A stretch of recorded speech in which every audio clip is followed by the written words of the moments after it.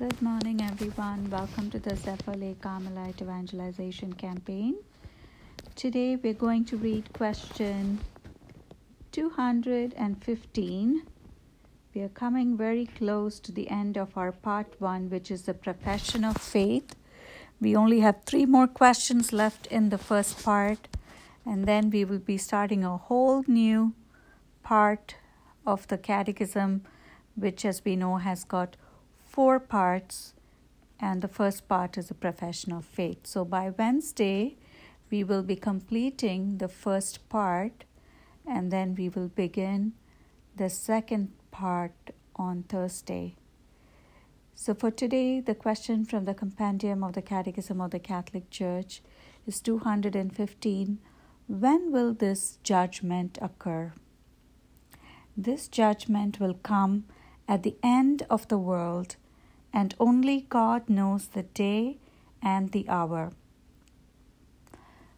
So for my reflection today, last segment on Saturday, we read about the final and universal judgment of souls, which will occur at the second coming of Christ.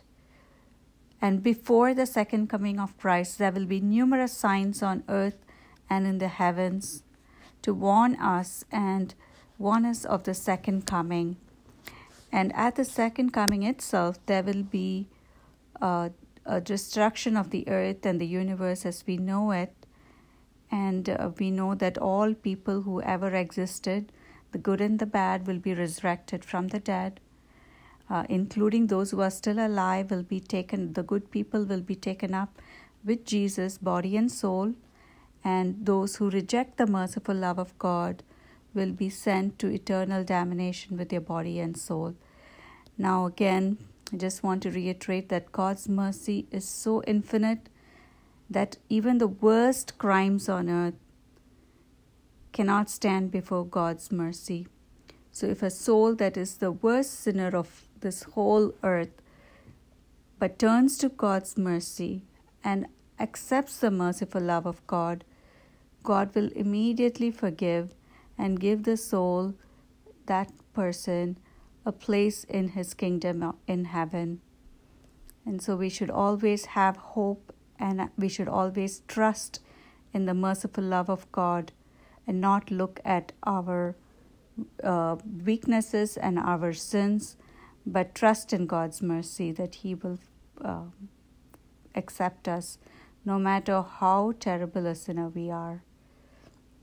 And the criteria for the separation of the good and evil, which Jesus Himself gave, were surprisingly, at least for a lot of us who are very spiritual and very religious, it is the corporal works of mercy that Jesus talks about.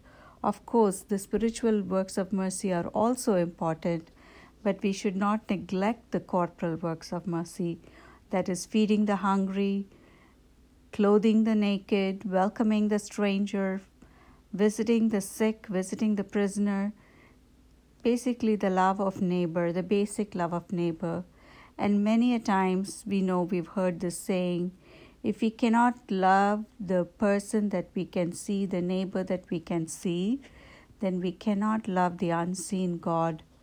We will be hypocrites if we said we love God, but we don't care for our neighbors, especially those who are vulnerable. Well, we do know that the second coming will occur because Christ Himself said that it would occur. However, when this will occur has not been revealed to us or to anyone else. And even Jesus did not reveal this to His disciples. Even though Jesus in His divinity is omniscient, that is, He is all-knowing, in His humanity, Jesus did not reveal to His disciples the second coming, the timing of the second coming, but only how it will occur, what will be the signs that will precede it. So He talks about that in Gospel of Matthew chapter 24 and 25, but He does not tell them exactly when it will occur. And we know that even in the early times, the Christians, people thought, okay, where is the second coming? It has not come yet. And so St. Peter, in his second letter, in chapter 2, verse 8 through 13, this is what he says. But do not ignore this one fact, beloved, that with the Lord, one day is like 1,000 years, and 1,000 years like one day. The Lord does not delay his promise, as some regard delay, but he is patient with you, not wishing that any should perish, but that all should come to repentance. But the day of the Lord will come like a thief, and then the heavens will pass away with a mighty roar, and the elements will be dissolved by fire, and the earth and everything done it will be found out. Exhortation to preparedness.